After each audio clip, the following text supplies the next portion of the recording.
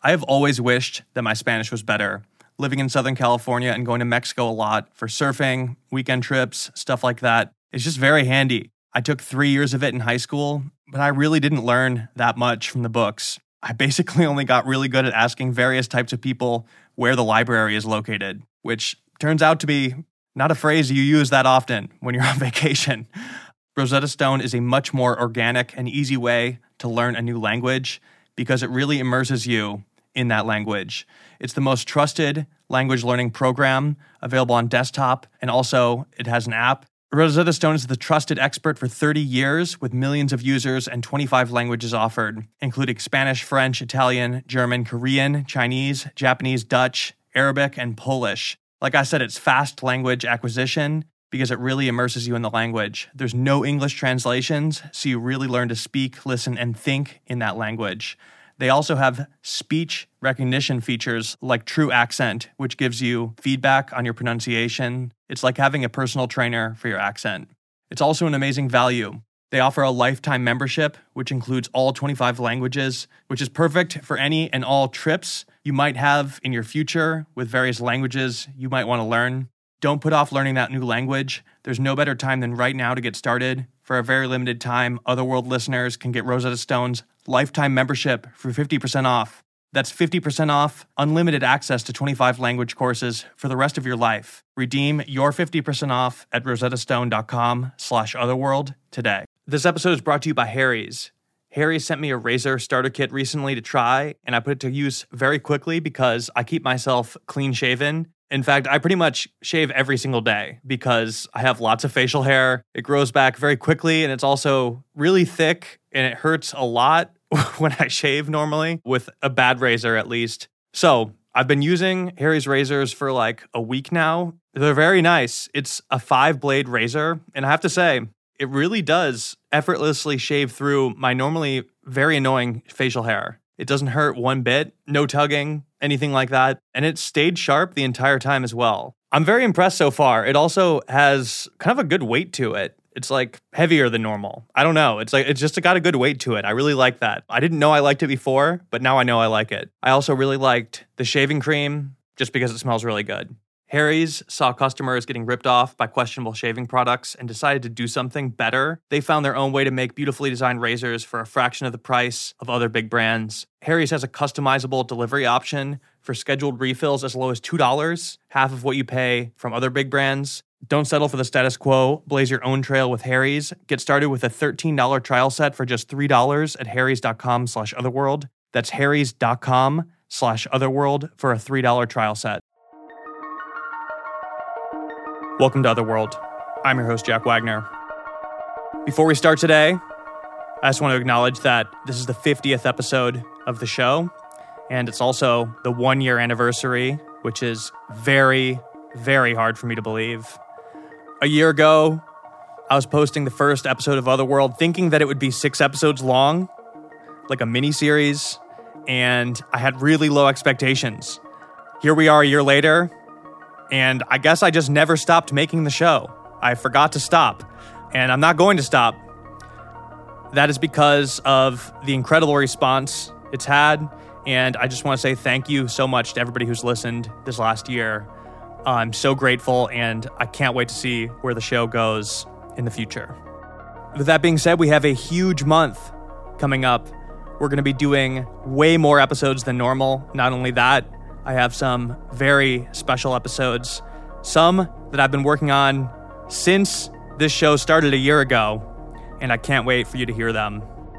This episode is a story that comes from a girl named Allison. She had an extremely rough upbringing.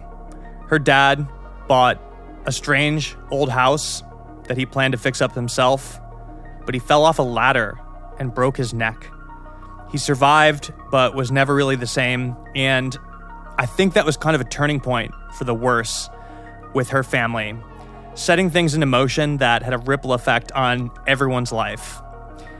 Not only did she grow up dealing with very poor living conditions and abuse, the house itself, where she lived, was a really scary place, and it got worse over time.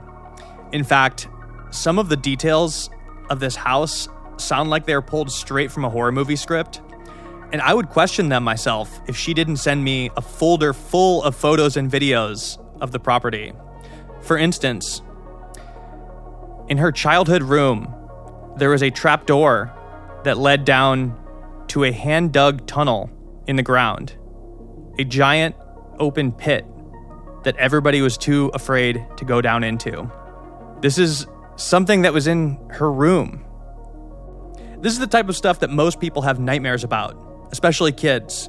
It's something that you imagine or dream about. But for Allison, the nightmare was her reality. Something I've noticed while making this show is a correlation between real-life negative turmoil and paranormal activity.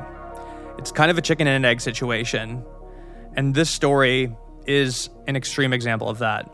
Typically, when you hear stories like this, it's about a person who went through a dark time in their life and experienced some strange paranormal things within it. But in the case of Allison, she was sort of born into it, and she didn't find a way out until much later in life. I'm going to let her take it from here. This is episode 50. The title is The Pit, Part 1, and you're listening to Otherworld. Hello? Is this Bobby? Yes, it is. At its core, the science you can't argue with. It felt A like story about all of a sudden is up in the sky. It's almost frustrating that it's happening. I'm gonna die. He was just its looking. limbs were just like wrong. He was just stood there. Everybody moves back into the light, even if it takes them a minute.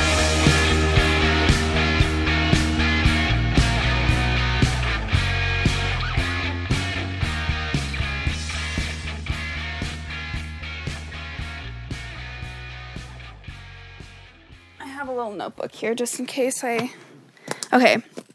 Well, my name's Allison Hillman. I am from a small town in northern Utah, and that's where I was born, and that's where I'm currently am at the moment as well. I want to say my first experience with the paranormal probably happened the second I was born. I was a home birth, so I was born in the living room of my dad's house, and that is the house where all of this occurred. And so it's interesting, like my first breath was in the breath of that home. And I don't know, I've always thought about that as, I don't know, I just feel like it's been affecting me my whole life.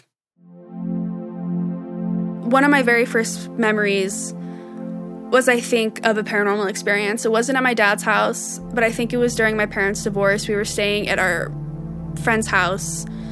She had an exchange student from South America who was babysitting me. And all I remember is being in her basement, which was cursed, truly. Like, if I ever went over there today, I wouldn't go down there alone. But all I remember is being young enough, I'm pretty sure I was like 3, maybe 4, and she was holding me in her arms, like cradling me, and I was sobbing. And she was just saying, "It's okay. If you ever see anything like that again, just say, 'I'm scared of you. Will you please go away?'" And that's one of my first memories. And I actually used that later on at my dad's house, and I'll tell that story in a minute. But yeah, that's just like, that's when I say I feel like I've been exposed to that my whole life. I really, really do feel that way. Like, it's been pretty constant until I got older and I could start putting boundaries up in my own home and spaces and stuff. But anyway, and I never forgot those words, obviously. I still remember them over 20 years later, but I couldn't even begin to tell you what I saw in there. So my dad was always, or I guess he still is, a very creative man. He's very, very smart, but he's very antisocial. Where, like, he is not good around other people, but he, like, built our house with his own bare hands, basically. So in the 80s, he was going to college, and this was back when you could buy a house for, like, 75 cents. And so he bought a house when he was going to college because he could afford to do that. And it was pretty run down. It was, green shag carpet, wood on the walls, like orange kitchen, super 70s. And it was kind of falling apart.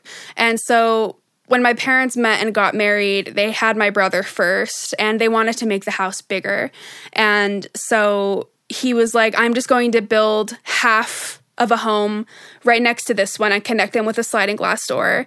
And then once that's finished, I'm going to tear down the old house and then build the second house of this brand new home where this old house was. So that was his plan.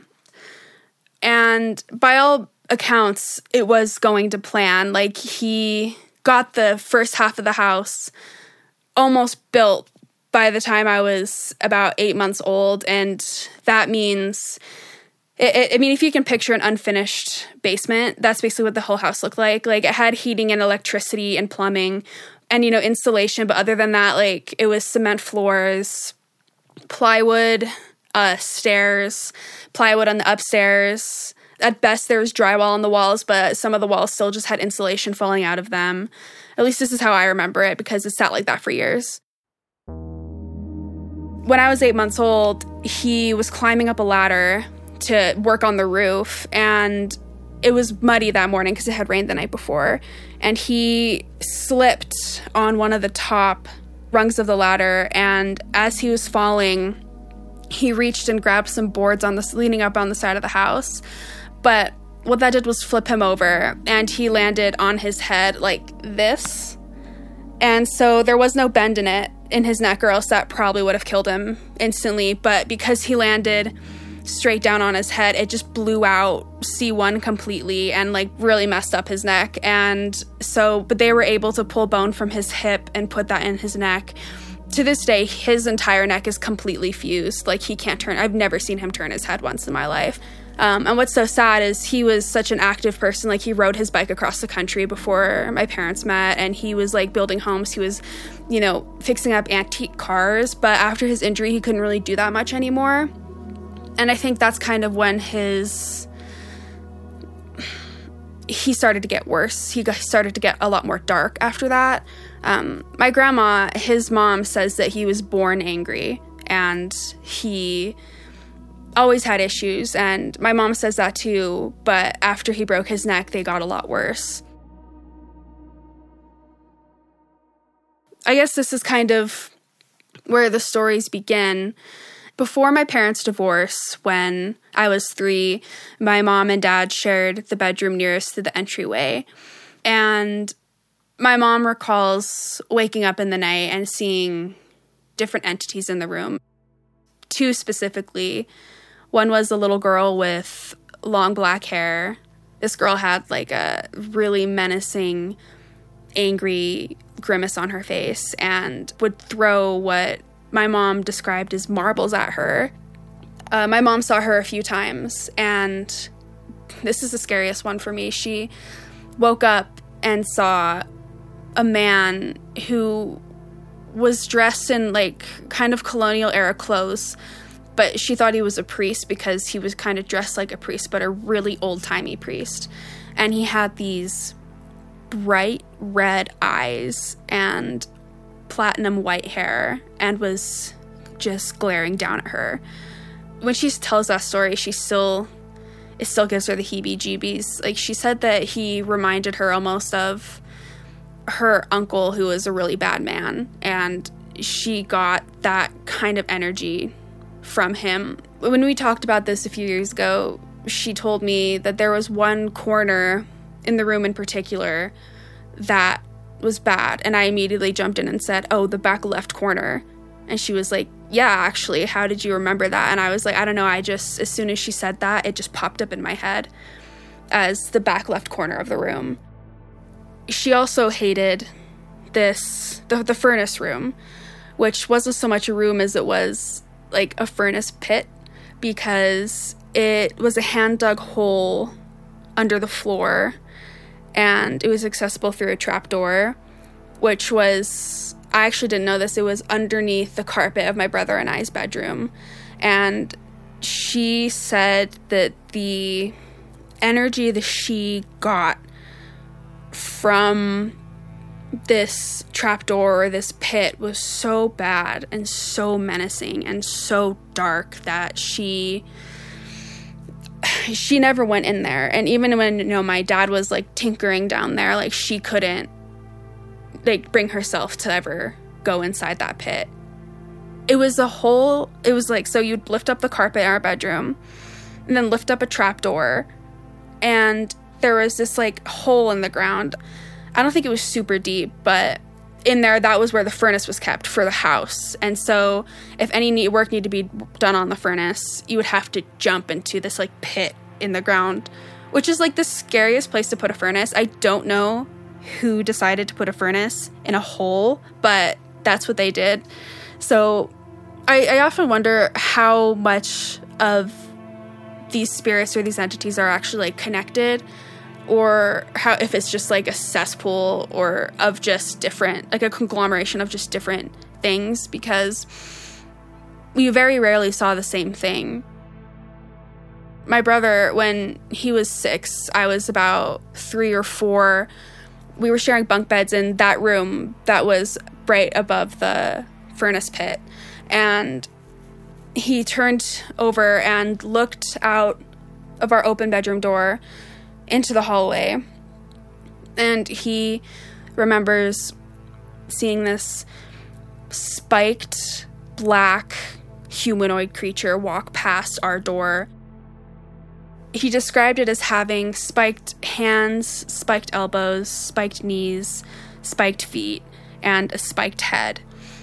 And it just slowly walked past and just disappeared through the wall. He drew it for me later when we were teenagers, because we started kind of talking about our experiences there, and that's what he drew it for me, and I sent you that picture. So, I mean, I don't know what your thoughts are on that, but... I mean, my thoughts are that somebody sent me, like, almost the exact same drawing before. What? Yeah. No, ew, what? Really? Yeah. Ooh. I actually texted it to them. Did you hear the episodes, The Man in the Hat? It was episode 3 and 4, I think, or 4 and 5. Yes. One of them drew something that they saw, I believe, and sent it to me, and I just remember it looking very similar. I'm trying to find the picture right now. What did he say about it? Did he say it had a texture or anything? I think the drawing is the best way to describe it, because it was a shadow, but I think he does have texture in that drawing. Like, it has... I need to pull it up and look at it, but that would be the closest thing you could get to understanding what he saw was what the drawing that I sent you looked like. But I mean, he's 29 now, and so that happened when he was 6 years old, and he's a very, very science-minded guy, and so I think as he's gotten older, he started to question a bit more what he saw, but also with all of our combined experiences, it's really hard not to believe everything that happened. And so those are just kind of what my mom and my brother experienced in that home. I'm certain that I did experience stuff, but I was too young to remember. It's really isolating because it's not something you can really... I mean, you can tell people about it, but... And I definitely did nonchalantly tell people about it when I was a kid, and I didn't have those, like, social boundaries of what is, like, generally okay topic of conversation. I don't know, I didn't realize it wasn't really normal to be so terrified to go to sleep every night. Like, I never had friends over growing up. Like, I remember the last time I had a friend over to my dad's house. I think I was in, like, 2nd grade, because that's when I started to notice that how uncomfortable my friends were there. He's also a hoarder, too, so it's just there's stacks of things just lining, you know, the walls and, like, papers, and it was just dirty, and I was so young, I didn't really understand how unsanitary and disgusting that was, and I don't know, even to this day, it's still... I am still very particular about how my home looks when I invite people over. I'm still afraid of the dark. Like, I can't sleep without a nightlight. I'm 26 years old. Like, I actually just bought one that I can use when I travel in case I'm sleeping in a room that's dark. I have to be able to see everything at all times. I can't. I don't know. It still surprises me how much it affects me to this day, but the best word I can say is it was really isolating. You couldn't pay me $1 million to go back to being a teenager. So my parents got divorced when I was 3, and my mom initially just moved a block away, just literally down the street. There was a small house for rent, and she rented that. And so it was really nice because my brother and I could just walk back and forth when we wanted to. Like, her house, like, when she started having her own homes, were always very they were very safe, and she believed me when I would tell her I felt uncomfortable. Like, she's a massage therapist, and she's also an energy worker. So she always believed me, and I would oftentimes go back to her place just, like, really upset because of what I saw, and she would help me work through it and, like, you know, cleanse me, and that was really, really nice. I honestly, I don't think I'd be alive if it wasn't for her. I really don't think I would be. But anyway, and so that's kind of when we were able to start splitting our time between our parents' houses and basically had a safe place to go to. Because it also, at this time, my dad, as he got sicker and he stopped being able to do as much, the energy being fed into that place was only getting worse. He was in so much pain all the time. He was on a cocktail of medications. When he was angry, he would just lash out in ways that were so scary and unpredictable. And he claimed that he wouldn't remember it. And so it turned into this narration of I was just making it up for attention, when in reality it was something that was happening like all the time.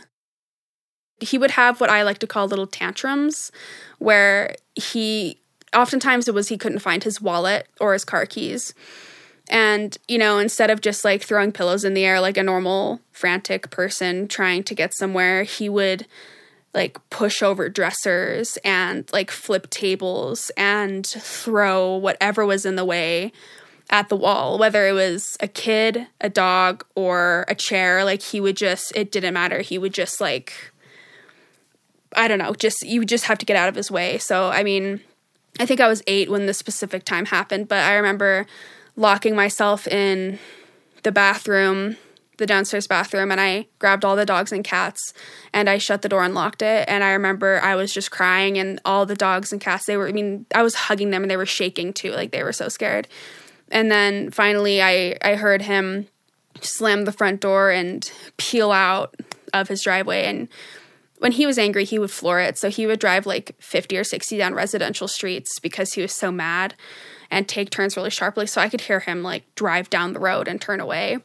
I called my mom and was like begging her to come and get me because I was so scared. But and I didn't really get the politics of it at the time. Now I do more, but she was like, I can't do that. Like, it'll just make him more angry. And so like, you have to stay there. Like, if I took you to my home, like, he would come over here and I don't know what he'd do. That's kind of why it started. Like, I couldn't necessarily escape when the really bad stuff started happening, because it would make it worse. All right, everybody, we have to take a quick ad break, but we'll be right back with the rest of the story, so hang tight.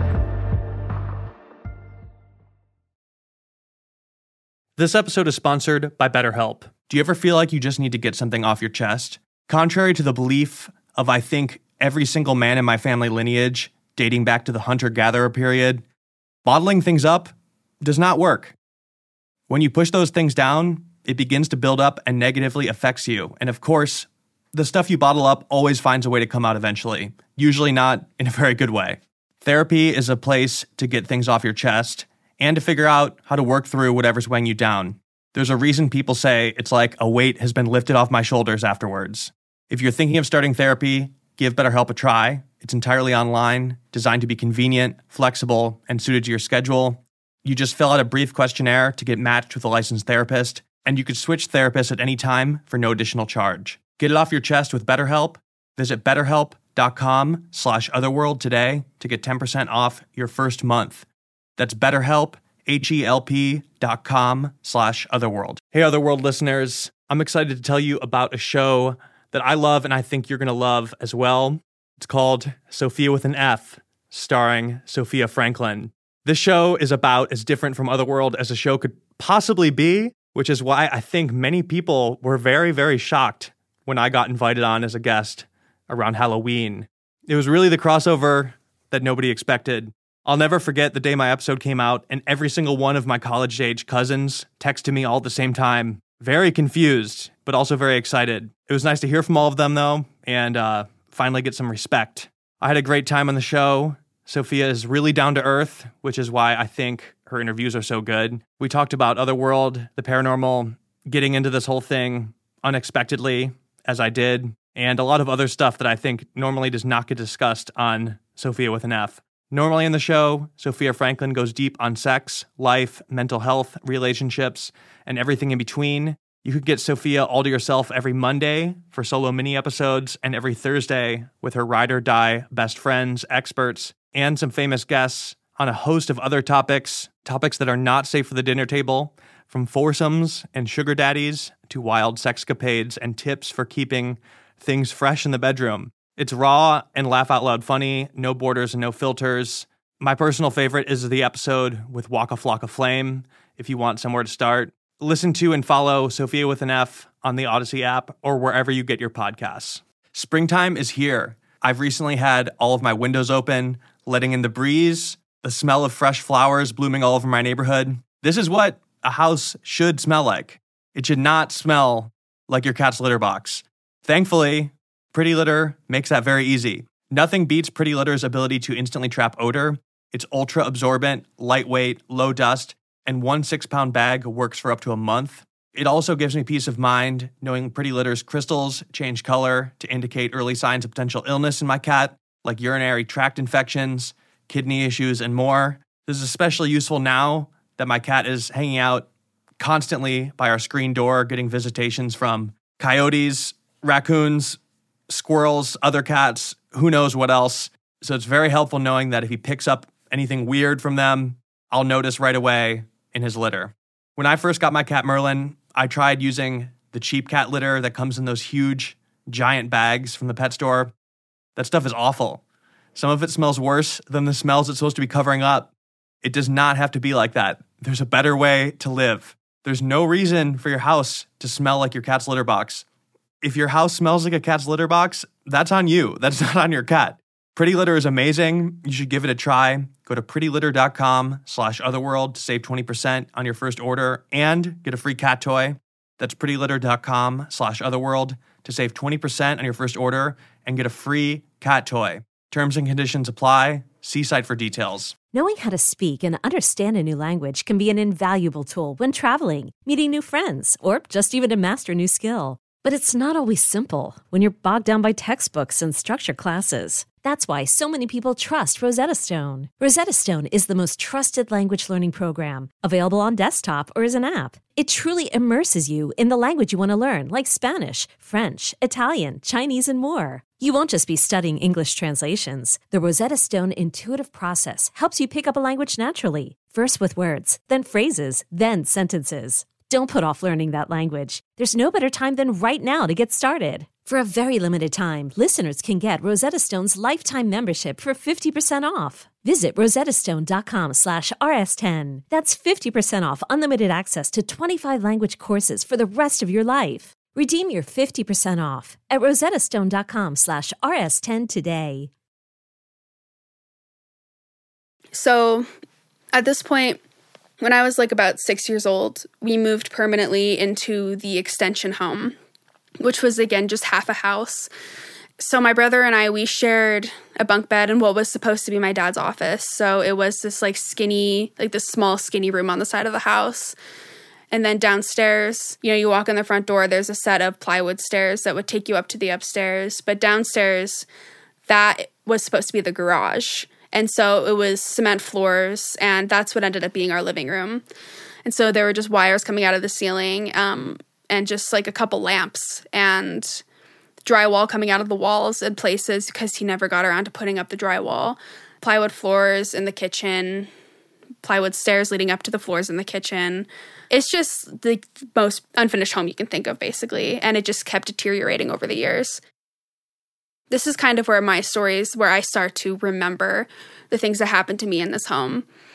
I think the first one I remember was I rolled over one night and I saw the silhouette of this really tall, skinny shadow man standing right by my bed. And again, like, this was a skinny office room, so it was like a couple feet away from me was where he was standing. And I remember, even at this young age, like 7 or 8, just thinking, like, I'm not asleep right now. Like, I remember actively, like, moving my hands, like, looking around, like, being like, I know I am actively not in a dream. Like, I feel too awake to be in a dream. And looking at this thing and then looking away and then looking back, and it was still there. And that's when I flashed back to the exchange student cradling me in her arms saying, if that ever happens, just say, I'm scared of you. Will you please go away? And I did say that, and it did actually go away.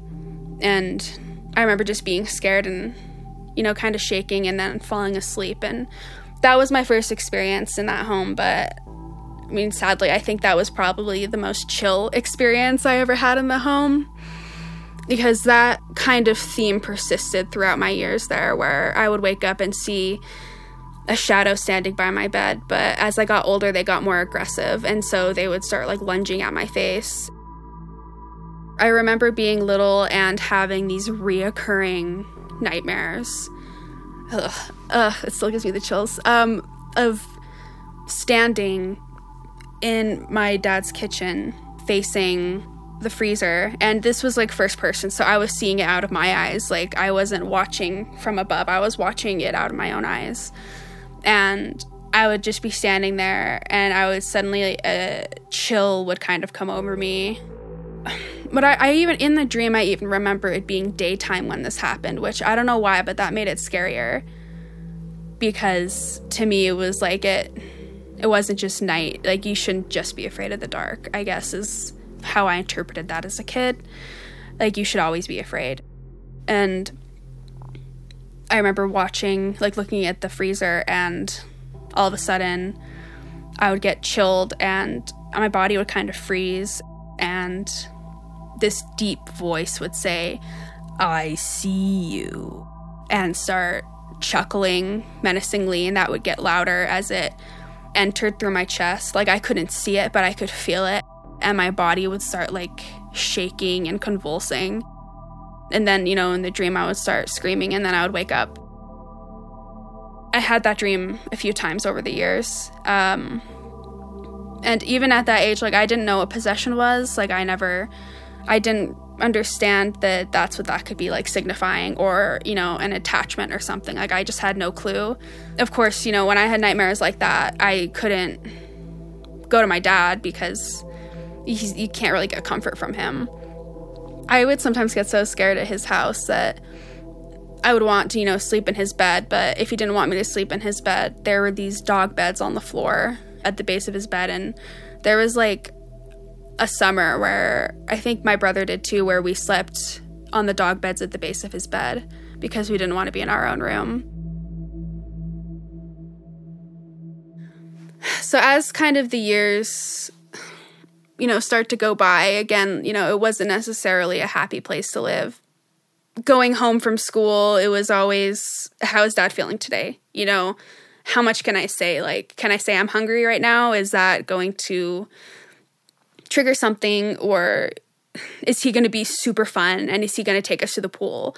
So it was just a full, pendulum of, am I about to get shoved into a wall, or am I about to get taken to get noodles at my favorite pasta place? I basically learned that I couldn't really go to him with this stuff, because in the past when I tried, he would often just discount it. So I do recall a few times being this is something that just happened to me. This is something scary. And he's just so oh my God, your mind will make you see crazy things. I've woken up and seen angry faces grimacing down at me, but I think that that's just my brain. And I was you've seen that. So he's seen stuff too, but he was telling me that in a way of well, I've seen it, but it's not real. He won't believe that. It's very... And, he would get angry too, especially if I was afraid, and especially if I mentioned I wanted to go to my mom's house. Like, that's when he would get really scary. Like, he liked to throw things, so it didn't matter what was in his hand. Like, he broke so many cell phones in the years that we were, living together, because he would just throw whatever was in his hand just at the wall, usually, like, towards me, but, like, he would miss a lot. And so, like, that's, like, I would be like, can I have the phone to call my mom? And he would just, like, chuck it at me because he was so pissed. But so that kind of anger would come from me being scared and wanting to leave. And so, again, you just learn not to talk about it. before I get into the events that made me leave the home for good, there were a couple other really key moments that happened before the age of 11. One was after so many years living in the extension, my dad decided that we should tear down the old house, that the original plan. I think he was determined to actually follow through and build the rest of the house, but that never happened. So we did tear down the old house, and I remember that was really fun. Show me the kid who doesn't want to put a sledgehammer through a wall. It was a great time. I got to use a Sawzall and just because he would let us do anything. And so we were cutting up stuff. It was so fun. I remember we would find newspaper. I want to say one was an obituary section in the wall, which is the creepiest place to put obituary section. So I always wondered what that was about. And when this house was torn down, the trap door that led to the furnace room was taken off, which meant that there was just a pit in the ground. And at this point, my brother had one of his friends over. They were about, I want to say maybe 14 or 13. And I think I was 10. And a can of soup had rolled Chef Boyardee style into the hole in the ground.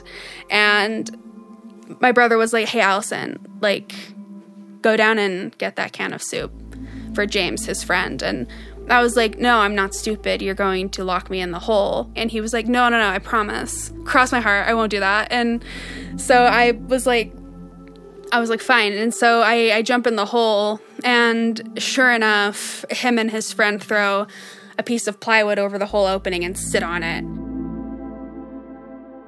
I'm immediately just overwhelmed with fear. Obviously, any kid would be. But I'm screaming and pounding on the wood, begging to be let out, and it's pitch black. I can't see anything. And then I start to feel something just really sinister off to my right side, which was kind of where the tunnel extended, was down to my right.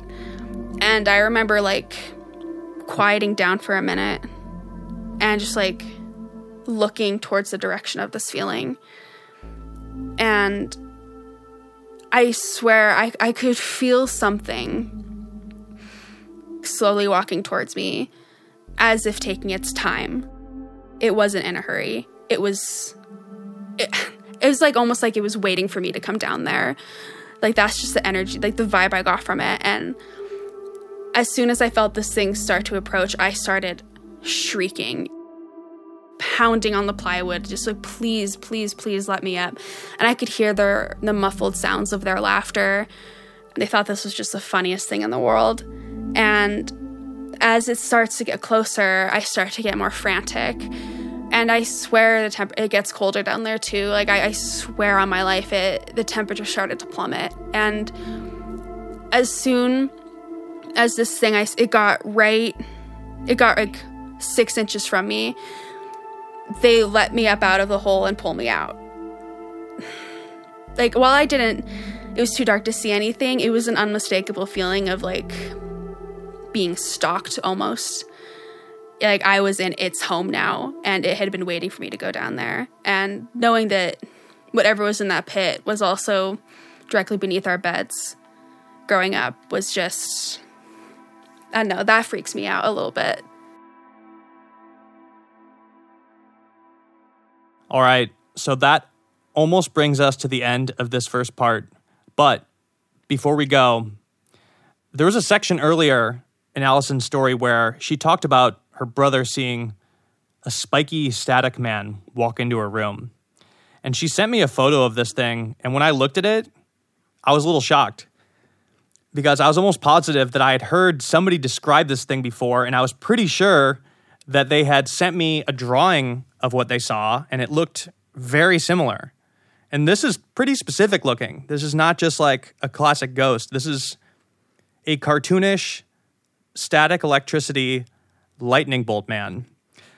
Like I said, I was almost positive that somebody on the show had described a nearly identical thing to me before, but I do hear a lot of stories in the process of making Otherworld, so I wanted to give them a call and ask them for myself.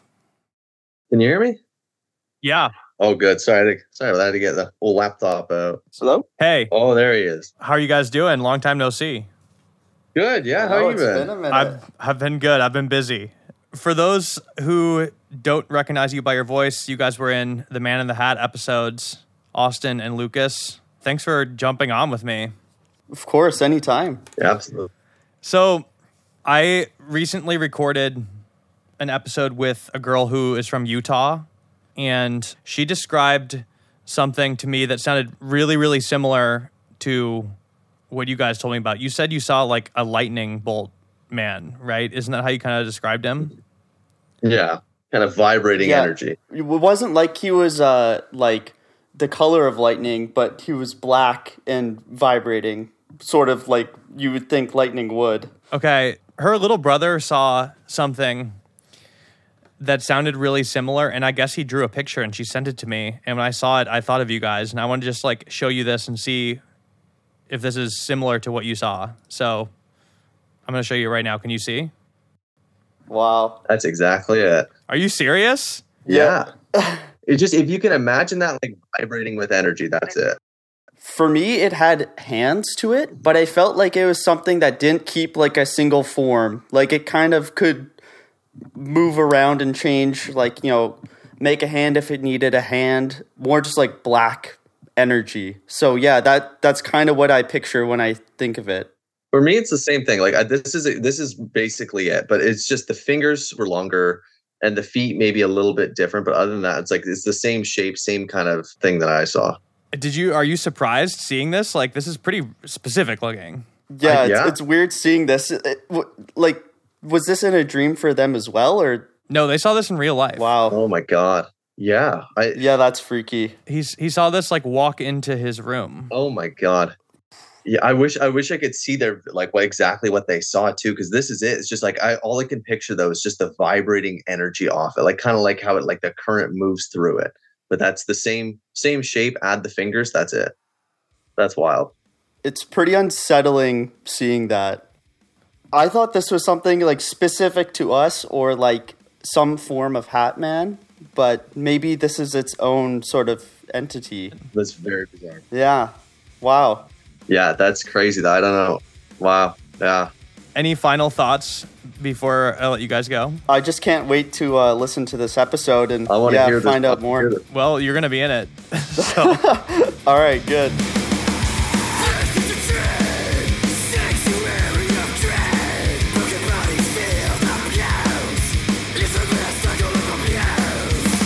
All right. That brings us to the end of part 1. We're going to be back in just a couple days with part 2 of this story, so stay tuned. You do not have to wait for long. Like I said, we're doing a lot more episodes than normal this month because it's October. I hope you're excited because I certainly am. We have a lot of big things coming, so be sure to tell your friends to tune in and listen if they haven't before. This has been episode 50. The title is The Pit, Part 1, and you've been listening to Otherworld. Otherworld is executive produced and hosted by myself, Jack Wagner. Our theme song is by Coperman. The soundtrack of this episode is by Juice Jackal. The song you're hearing right now is Blast Furnace by Fugitive.